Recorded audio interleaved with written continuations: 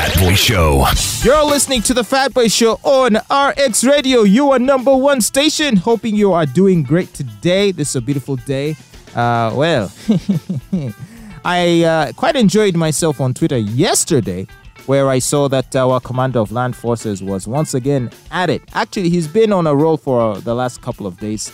And I'm talking about Muhoozi Kainerugaba, who over the last couple of days has commented on everything from the new Italian Prime Minister, and also about invading Kenya. Well, he seemed to imply that as a joke mostly. He said this on Twitter yesterday. Muhoozi Kainerugaba, through his official Twitter account, the commander of land forces tweeted, "Ha, I love my Kenyan relatives. Constitution, rule of law, you must be joking. For us, there is only the revolution, and you will soon learn about it." Yeah? Wow. Is that a threat? It doesn't sound like a threat. A prophecy? It's an assurance of the future yet to come. The in future of Uganda. Kenya. The future of Uganda. The future of Uganda. Yeah, I think they were trying to talk to him about how things in Kenya are by rule of law, and he's like, in Uganda, we don't know that. We don't roll like that. Well, after that, he tweeted this. He said, "It wouldn't take us, my army and me, 2 weeks to capture Nairobi." Whoa. Wow. So what? He's trying to say that if you try us, this is what you're going to get. Some people say that's what Putin said about taking Kiev. And look where we are now. It's been half a year, and Kiev still stands. But Donbass is taken. Okay, there's that. However, yeah, people are reacting strongly towards these tweets, and really, from whichever way you look at it, it just seems to be a bit reckless on his part to be making these types of tweets, given his position. Isn't that what we've been saying on this program since time immemorial? It's one thing to troll and to joke, but Yes. to threaten or to even suggest that we can invade and take over the capital of our neighbors. That is reckless. It's like me going to my friend and I say, "By the way, your beautiful wife, if I want, can take me 3 days to sleep with her." Do you know what I mean? I know. Now, of course, it could be a joke, but your friend is not going to take it lightly. he's going to be like, this dude. He's so fake. And then he went on to say that my only problem with my beloved big brother, that is Uhuru Kenyatta, is that he didn't stand for a third term. We should have won easily. I think this is when the Kenyans were like, for us, we have rule of law, constitution, what, and he was like, for us, we don't know those things. But I wonder why you would say such a thing proudly. Like, even the revolutionaries who would come to power through staging a coup would at least pay lip service to the, notions of democracy.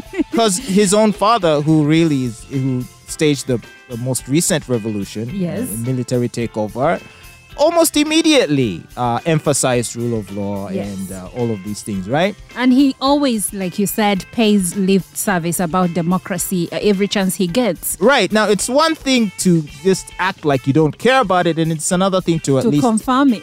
To confirm it. And I think in his case, he just confirmed it, and he's giving credence to the allegations that the NRM is always rigging elections. Because now we don't know what's going to happen. If he is brought on the NRM ticket, he's already confirming that whatever happens, NRM is going to take the vote. Elvis tweeted in response, "Sir," even said "sir," as a sign of respect. "Sir, for the good of this country, stop tweeting." To which Sebunya replies, "Who has forced you to read?" And Guchiki Murithi said this: "Kenyans should take this tweet seriously and reflect. How do you expect 78 tanks to stand in the way of more than 500 tanks? Apparently, the Kenyan army isn't very well armed. So it might be time for them to think of rearming, because the next time it may not just be a tweet." But you see, there isn't even a reason for Kenya to be so well armed, because when did they last have a war? The last time they had a war, they were fighting for their own independence. Right. They got it. They have had transition of power since then. So when you look around, we have an army well equipped for a reason, because the government doesn't want to change power. Well, this will fuel the aspirations of the nationalistic hawks in Kenya, which I'm sure there are, who would want to use this as a basis for encouraging greater defense spending, you know like what I mean? Yes. Because they will say, look, we're being threatened by Uganda, so we need to start rearming and all of this stuff. So perhaps the cynic in me even thinks this could have all been part of a plan. Like maybe his friends in Kenya are in the know. Maybe they're the ones telling him, so tweet out some crazy stuff so that we can use it to justify our inflated defense budget. Oh, okay, because now that makes... Because in Kenya they will say, but why do we need an inflated budget? We don't have any threats. But the comments from the Lieutenant General leave me in a place of... I don't know, quagmire, if I may say, because his father, the president, is in good books. He's a friend to the new Kenyan president. I mean, that's just good politics. You have to be friends with everybody. Yeah, but they have an already established relationship way before he even became president. Okay, so I guess...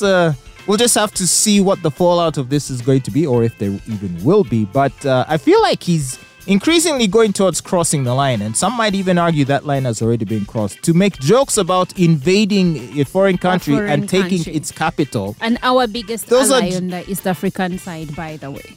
I don't know that those are the kinds of jokes you should be making. No, he shouldn't be making any sort of jokes regarding regional integration or invading the neighbors. But in all fairness, it's funny. Like, if it weren't so serious, the implications, would just be laughing at this because it's funny. It's funny, but he's also sharp. You must give it to him. He is saying such things about a country like Kenya that is not really war hungry. Let him try to say the same things about Rwanda. No, for Rwanda, it's, oh, my dear sweet uncle. Because he knows. You don't just say such things to Uncle Paul, eh? Yeah. All right. Well, anyway, it's crazy. But you should follow him on Twitter. He always has the most interesting things to say. So whether or not you agree with the man, it'll be well worth it to follow him. You're listening to The Fat Boy Show on RX Radio. Sarah's getting ready to jump in to tell us what's popping. Stay tuned. This is the place to be for hip hop and R&B. RX Radio.